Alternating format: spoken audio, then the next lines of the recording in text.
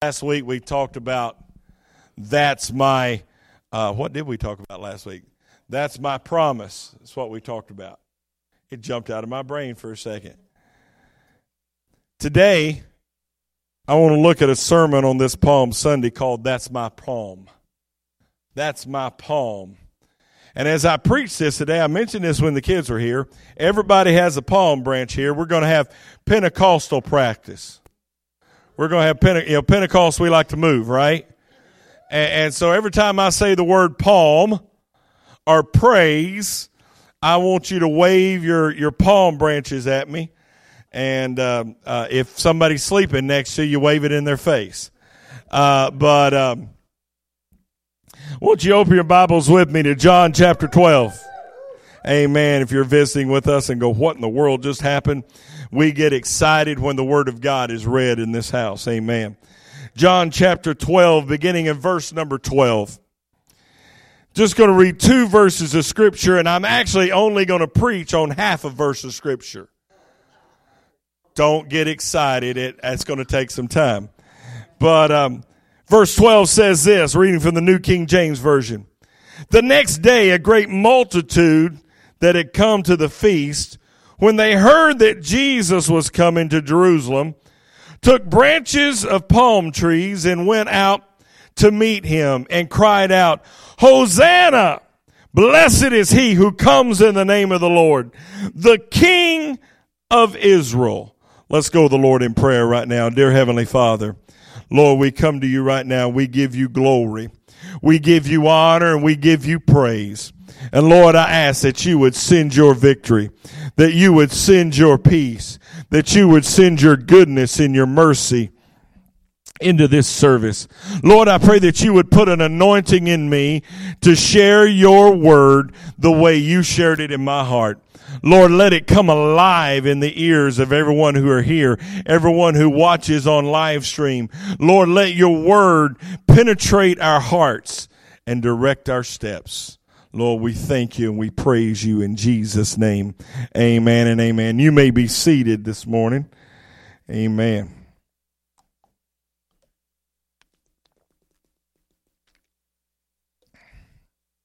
That's my palm. You see, man, we're going to have to turn the heat on, all this fanning going on in here. When we talk about Palm Sunday, I should have said say amen when I say it too, and that way I wouldn't just hear shh. But when we talk about this day where the crowds come together and they cut palm branches off the trees and they laid out coats on the road and they watched Jesus as he paraded into Jerusalem, giving honor and giving glory and giving praise.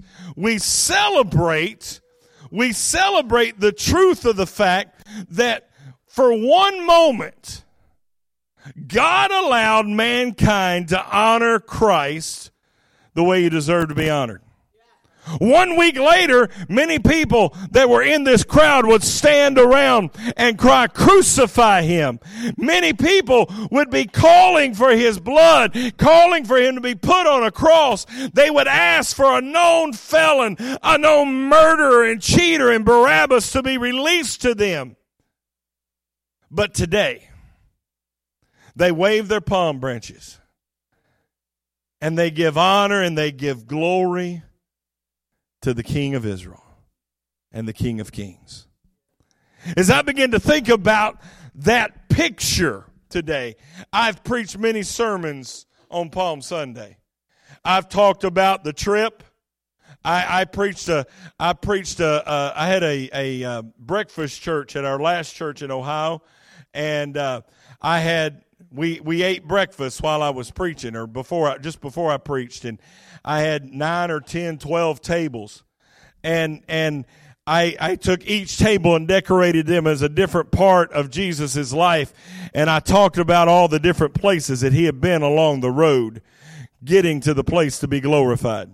A few years ago, I think I may have preached this here, but I preached a sermon called Ease On Down the Road. And I talked about how that he went on down the path, getting into where he knew was his destiny, and that we need to walk the path that leads to our destiny. And somewhere in there, we're going to get some glory and we're going to get some honor, but we know that's not what we're destined for. We're destined for a sacrifice. We're destined for a price. But today, in this month, as I began to look at this Easter season, God started it with an Easter Sunday sermon for next week entitled, That's My Cross. And from there, I began to think about, that's my scar that I'm going to preach Friday night. Began to think about, that's my tomb that I'm going to preach next Sunday night. And I said, well, what can I preach the week before? And it became so obvious. That's my palm. And I thought it wouldn't be appropriate to preach, that's my palm, unless I gave you a palm. I tell you what, your arm's going to be as tired as the cameraman today, amen. But, so I want to take just a few moments, and I want to look at the last half of verse 13. The last half of verse 13 is the cry that they gave out. Hosanna, blessed is he who comes in the name of the Lord, the King of Israel. And I want to show you the palm of Christmas. I want to show you what your palm really is. First thing that I see is the palm of praise. Ooh, that's a busy one. The first word that they say here is Hosanna. Hosanna simply means, it's an Arabic phrase. Now I find that interesting. It's not a Jewish phrase. It's an Arabic phrase. It's not a Hebrew phrase. It's an Arabic phrase. It is a phrase of the current time, of the current society. If this had happened today, we probably would not say Hosanna. We'd probably say awesome, cool, lit. I'm too old to even know that one. All of a sudden, we would be using different phrases. This Arabic phrase simply means glory and honor and praise. It is a term in the current vernacular of the day to say he deserves our glory. Y'all thought I was going to say praise, didn't you? Everybody's like, he deserves our glory. He deserves our honor, and he deserves our praise. Now, if we're going to lift up my palm, if we're going to talk about my palm, it has to be a palm of praise. Y'all are going to be ready to go home today. It has to be based and have a foundation in praise. Our problem is we don't have a foundation in praise anymore. Instead of having a foundation in praise today, now we have a foundation in wants. We have a foundation in what can you give me?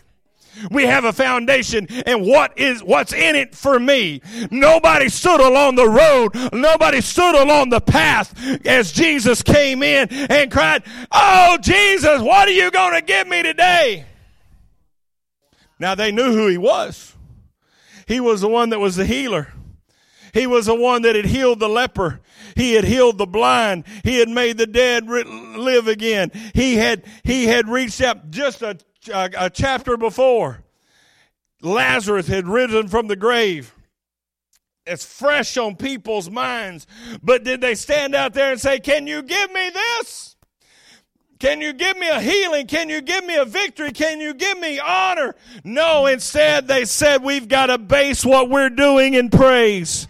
We got to start with a place that we glorify God. I'm telling you, before we can ever come in and have a healing service, before we can come in and have a time that God gives us, we have got to base our life in praise. We've got to base our life in giving God glory and giving God honor. We need to have some time where we say, awesome. We need to have some time where we say, God's got this. We need to have some time where we believe that God can do the incredible, where God can do the unknowable, but He doesn't need to do it for me. We need to give Him glory and honor and praise because He can do it, period. You know what's wrong with, I almost said the American church again. You know what's wrong with Souls Harbor? Because why should we say it's out there? Because it's in here. You know what's wrong with our church? We spend too much time asking and not enough time praising. We spend way too much time thinking that God needs us in the house of God. We think that God needs us to do this. God couldn't make it without us. I got news for you, honey. God didn't need you when He formed the earth. He didn't need you when He died on a cross, and He don't need you today. But I know one thing for sure. You need Him. You can't make it another day without Him. Some of us have tried, and it's not fun. So we've got to base our relationship with God with a palm of praise. We got to start everything understanding that He is more important than us. Hosanna! Hosanna! Hosanna! Praise Him! Praise Him! Praise Him! Praise Him! But they had more than a palm of praise that day. They also had a palm of prestige. That's right. I leave church winded every week. Y'all might as well leave church winded once. They said, Hosanna. Blessed is he who comes in the name of the Lord. I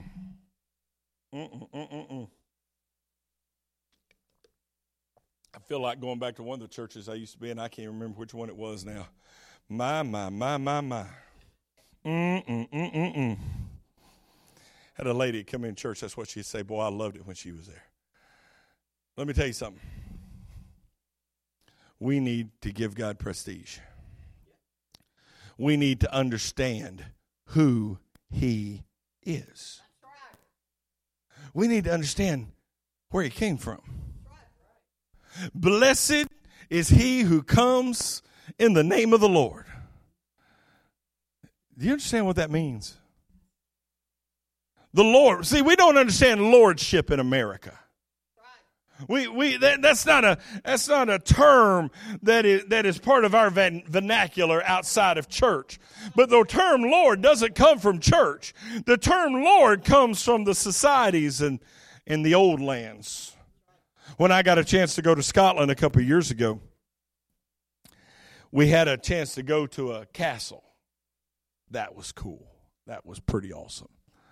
And when we pulled up to the castle, Brother Tanner, Dennis Tanner, the missionary there, said, "Oh, that's exciting." And we're going, "What?" And he goes, "The flag is flying." Cool. What does that mean? He said, when the flag is flying over the castle, the Lord of the manor is in the building. I said, "What do you mean?" He says, "It means that the man who owns the castle is in the castle today." Said many times you'll come visit the castle. It's the only private castle that's still open to tourists. It's still private and open to tourists. And he said many times you'll come here and the owner isn't here. Said, but there's a good chance that somewhere today we're going to run into the man who owns the castle, whose family has owned the castle for hundreds of years. And we'll get to talk to him and meet him because the Lord of the manor is here. And as he began to use that term, I thought, That's what Lord means. The owner of the house. The owner of the location. They would build their castle, and they would have their village that would sit underneath their castle.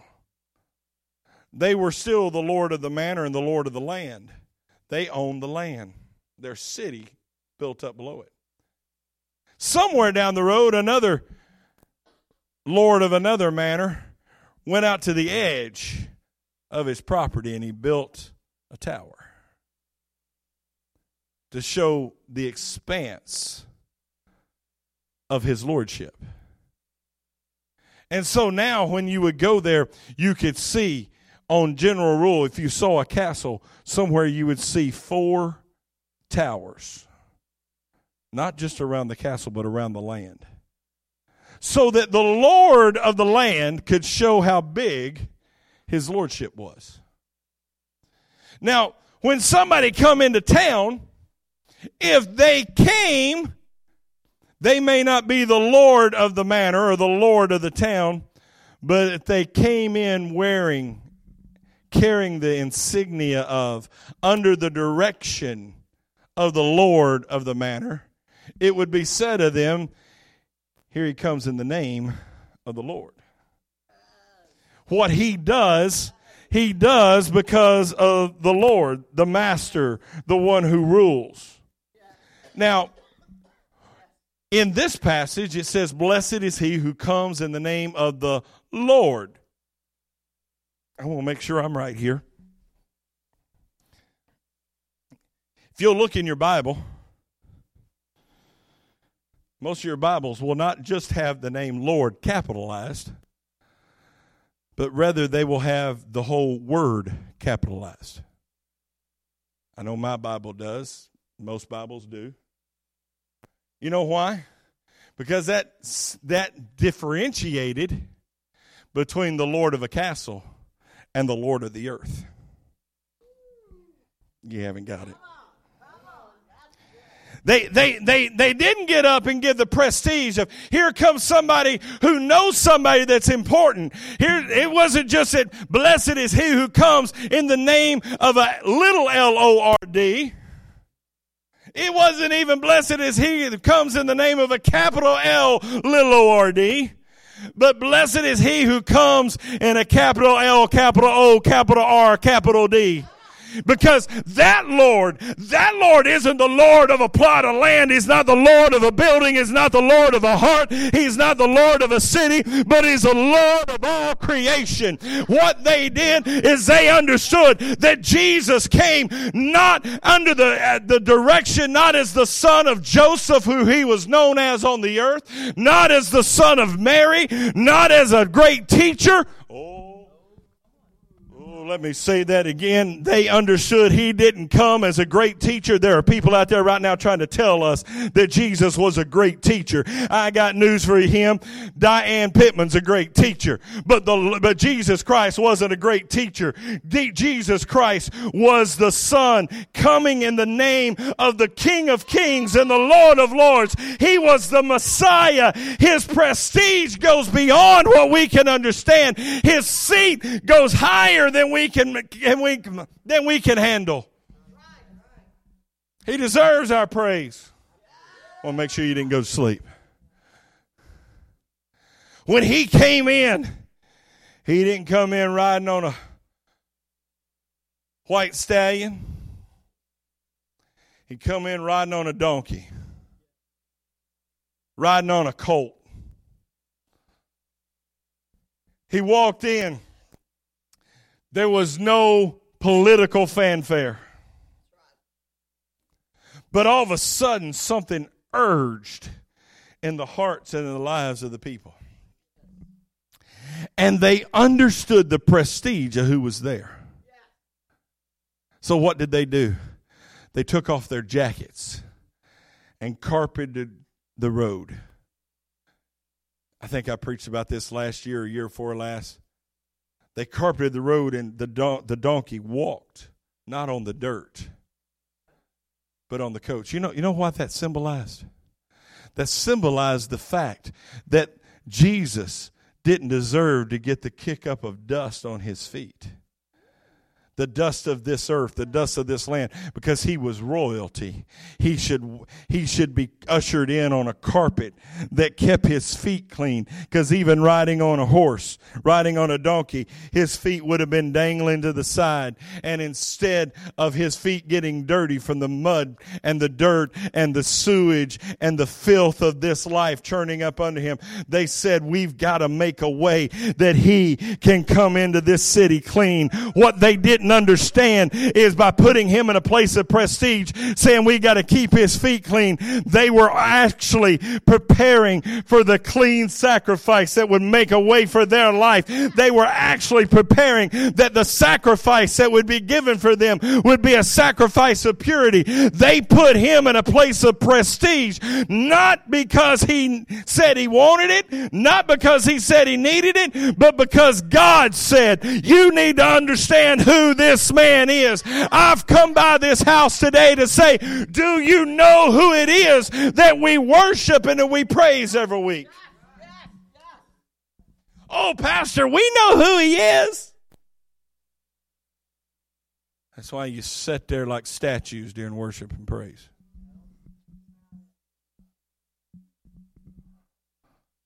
Oh, we know who God is. That's why you got to be out of church so you can get to the restaurant. That's why we get occupied in church, sending text messages. That's the modern version of passing notes. My day we used to pass notes. Now you just send text messages.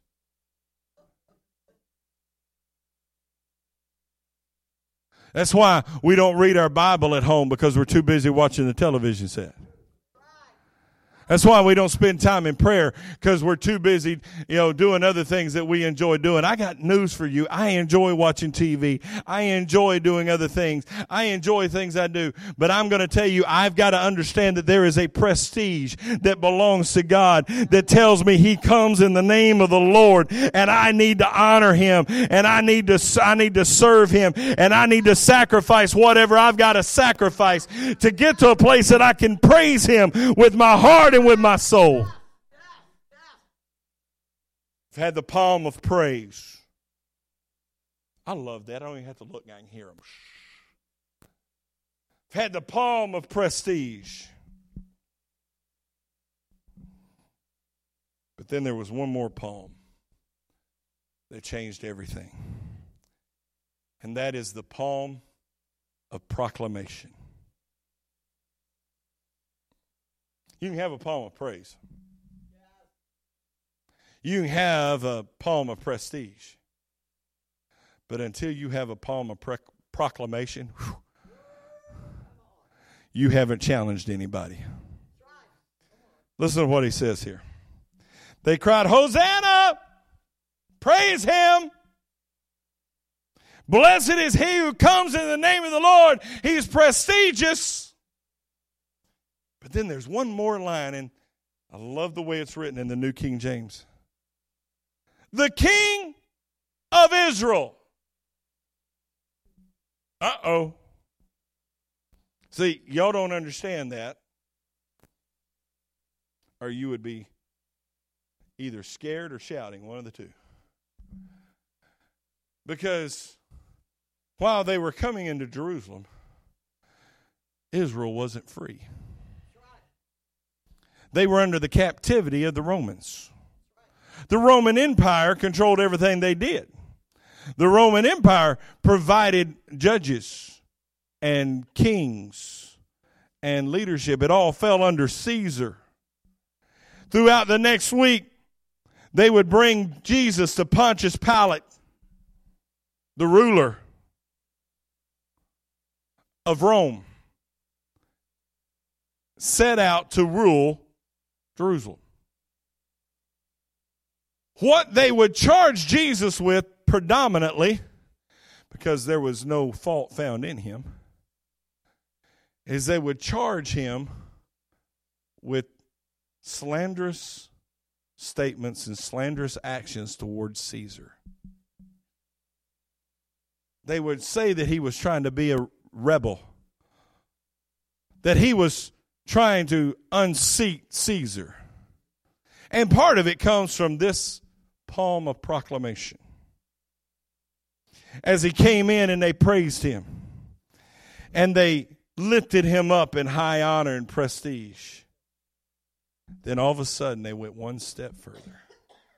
In a land that was not allowed to have a king because it was a land that was conquered, they stood with a loud voice and they made a proclamation. He is the King of Israel.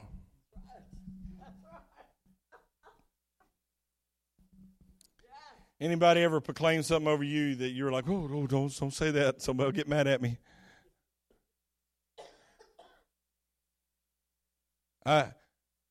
I've been places where people have, misunderstood my offices and my titles, and I serve as the district overseer for the Kansas City district for the Church of God. And I was someplace and somebody said, he's the overseer in Missouri. I said, oh, no. I'm just over the Kansas City area under the overseer to Missouri. He's my bishop. Don't let that get back to Brother Powell that I thought I was the overseer of Missouri. I might be the overseer of the bathrooms at the campground. I don't know. But, I've been there. You know what? I don't see a place in the Bible where Jesus said, shh. Don't tell them that. Because he understood. He was the King of Israel, sitting on his father David's throne. But it wasn't about the political nature of the day. It was about the spiritual nature of eternity. I want you to hear me here. Until we understand who the King is and proclaim who the King is, we're just going through the motions. We can say, praise you. We can say you're important. But until we say he's the King. Pastor, I know he's the King. Well, then act like it. In case you didn't hear me, I said if you know he's the King, act like it. Because when the King walks in the house, see, again, we don't understand this idea of king in America. We don't have a king. We have a president. And that is the worst office in the world. Because it doesn't matter who you are. Half the people think you're the Messiah, and half the people think you're the Antichrist. I've heard that about every president I've known since I've been alive. I would never want to be president of the United States. I like people to like me. I really do like that. I know sometimes I don't act that way, but I do like it when people like me. But in these days, there was a king. Now, let's talk about king for a second. I'm doing good on time, so I can embellish just a little bit. If you go all the way back to the book of 1 Samuel, the children of Israel began to cry out for a king. We want a king. We want to be different just like everybody else. It's a cry of humanity. Every one of us that are parents, our kids have went through that phase. I just want to be myself just like my friend. I got news for you. Samuel gets up and says, do you understand what you're asking for? When you have a king, he will tax and take your land. He will choose the best daughters that you have and take them as his wives. He will tax and take away your vineyards and your olive presses. He will be in charge. And if the king comes up and says, give me that palm, you have to give up your palm. She doesn't have a palm to shake now. You see, the king has power. If the king says, okay, I can pick on you. If the king says, how dare you wear a tie in my presence? Off with his head. Hang him up by his necktie. Guess what happens? He dies and nobody else wears a tie to church anymore.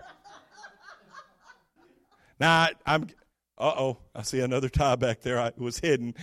But I would never take his tie away. Never. But what happens is we begin to understand that the king can do whatever he wants to do. Nobody can tell the king no. Nobody. Well, that's the way it is with, no, it's not. It's not that way with the president. President does something we don't like. There are avenues. We can vote him out of office. His own cabinet can vote him out of office. The Senate and Congress can vote him out of office. They keep trying anyway. There are things that can be done, but a king, his word is final. His word is the authority. If he says die, you die. If he says you're supposed to die, but you can live, you get to live. He has the authority. Now let's come back to Palm Sunday. They've waved their palm of praise. They waved their palm of prestige. But then they went to the next level. It's one thing to say somebody's important. It's another thing to say he's the king. Because once he becomes king, his word becomes final.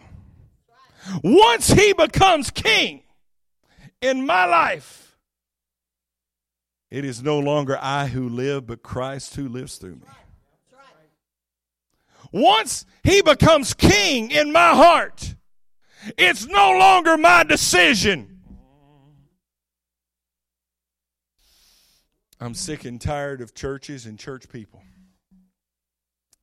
I just don't like it that way. I think it needs to be the way I like it. Guess what? You ain't the king.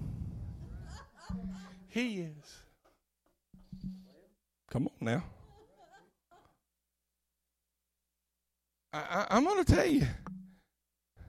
Everybody knows I've got a style of music I like.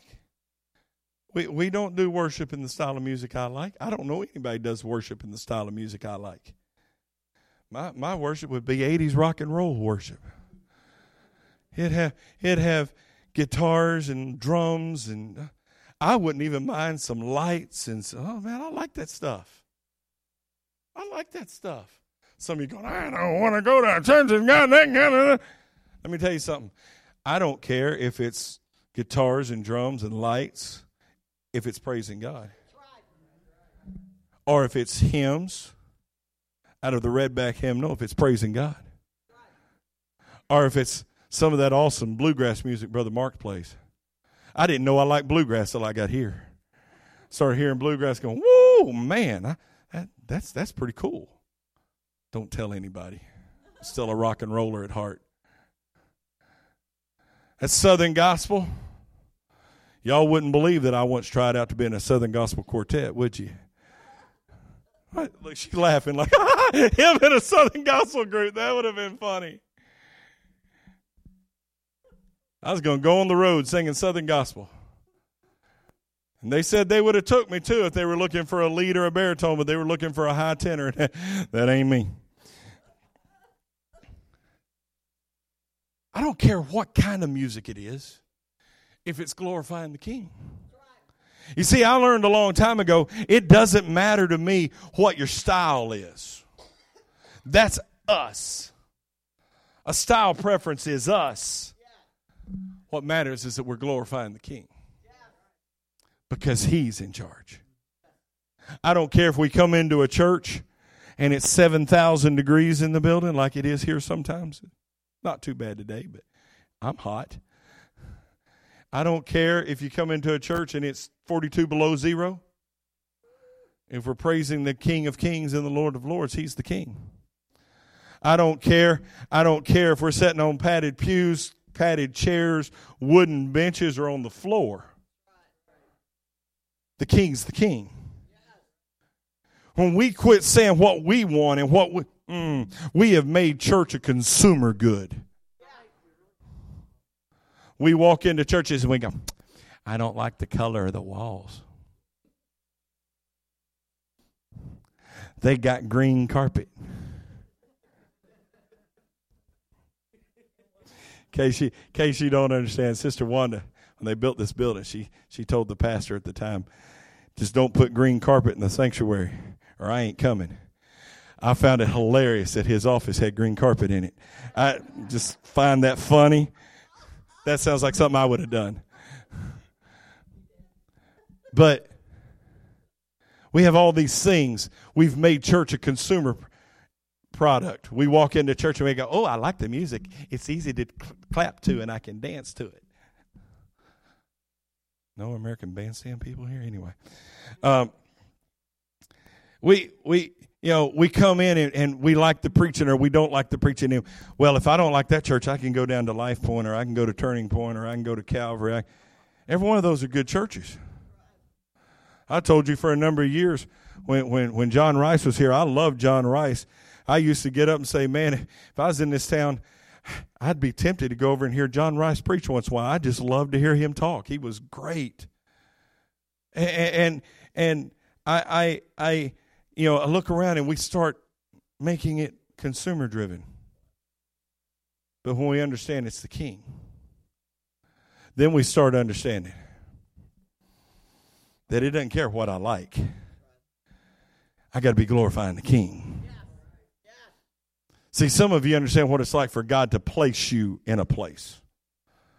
For God to lead you to a place. Some of us have been places. I'm not talking about here, but I know you've been here too. There have been places where you've been playing in a place you didn't want to be.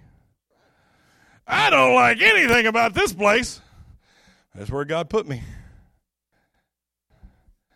You got to hold on. Let me tell you something. When we make a poem of proclamation and we say he is the King, he becomes the King. His word becomes final. He becomes the final choice. You see, on this Palm Sunday, in this little statement, they started with a poem of praise. They said, oh, he's worthy. Then they moved to a poem of proclamation and said, he's important. And then they finished with a poem.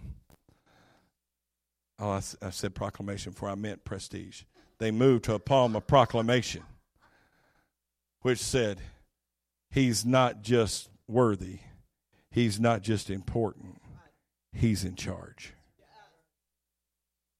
Where are you at in your life?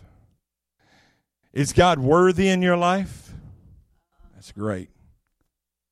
Have you come to a place that you understand he's important in your life? That's fantastic.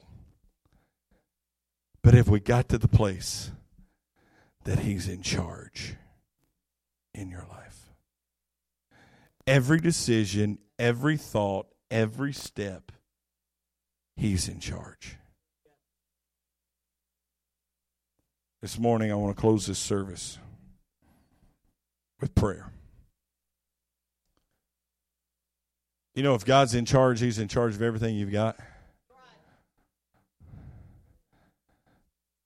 Almost a year ago, I sold a car to Dwayne. When I sold that car to Dwayne, he walked around it, looked at it. He saw the dent in the front fender. Anthony hit a car. Anthony thought having the little tow bar thing sticking out the front looked cool till he hit the car, and now it won't close. I was looking at the car the other day, and I noticed there's still decals on the car that he doesn't even know why they're there. They're just there. But when he bought the car, the dent in the fender was no longer my problem. Those decals on that car, they're not my problem anymore. If the car needs new tires, it's not my problem. I'll tell you what I did when he bought my car. I love that. I drove it for a couple months before I sold it to him. The day I was bringing it back to the house, he was going to take it home. I stopped on the road next to my house. I revved the engine up, popped the clutch, and burnt the tires all the way up the road. Just because that car would do it. It'd do a great burnout. He comes running out and goes, "Those are my tires." I said, "Not till I get to the driveway."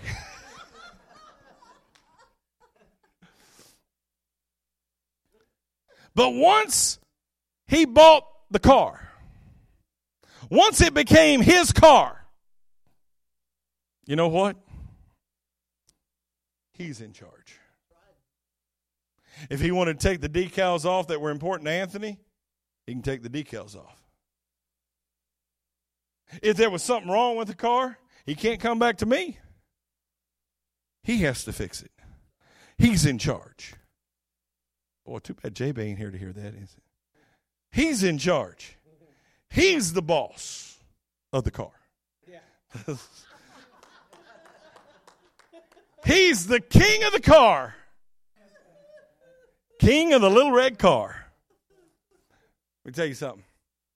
Pastor, what are you talking about that for? Because some of you have carried some needs in today. Physical needs, spiritual needs, emotional needs, financial needs, relational needs.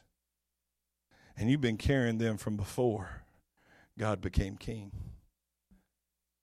And he's saying, don't you understand? You've already proclaimed that I'm your king. I'm in charge. It's not yours to fix anymore. That's a bear for me. You ask anybody that's in any kind of leadership in this church. Yes. I'm horrible about, now did you do this? Is this taken care of? I need to make sure this is covered. Why? Because, I just got to. You know what? God, I don't have to cover the things in my life anymore. You do. You are the king. All I got to do is give them to the king. If you're here today and you've got a need, physical, spiritual, emotional, financial, relational, and you need to give that need to God, he's the king of your life. I'm going to pray a prayer, and I want to ask you to come. Let me anoint you with oil. Or if you're here today and you say, Pastor, I understand that he's worthy. I understand that he's important. But I haven't made him king yet. I haven't made him in charge yet. You need to come and let me pray with you. And let me let God become the king of your life. If either one of those fit into your life and you need prayer, I want to ask you to come as I pray this prayer right now. Dear Heavenly Father, Lord, I thank you and I praise you for your power, for your anointing, for your peace. Lord, I ask that you would reach down right now and send the answers that we're looking for. Lord, you are the king. You're in charge. And Lord Jesus, we surrender to you. Lord, we look to you for the answer and for the hope. In Jesus' name. Will you come?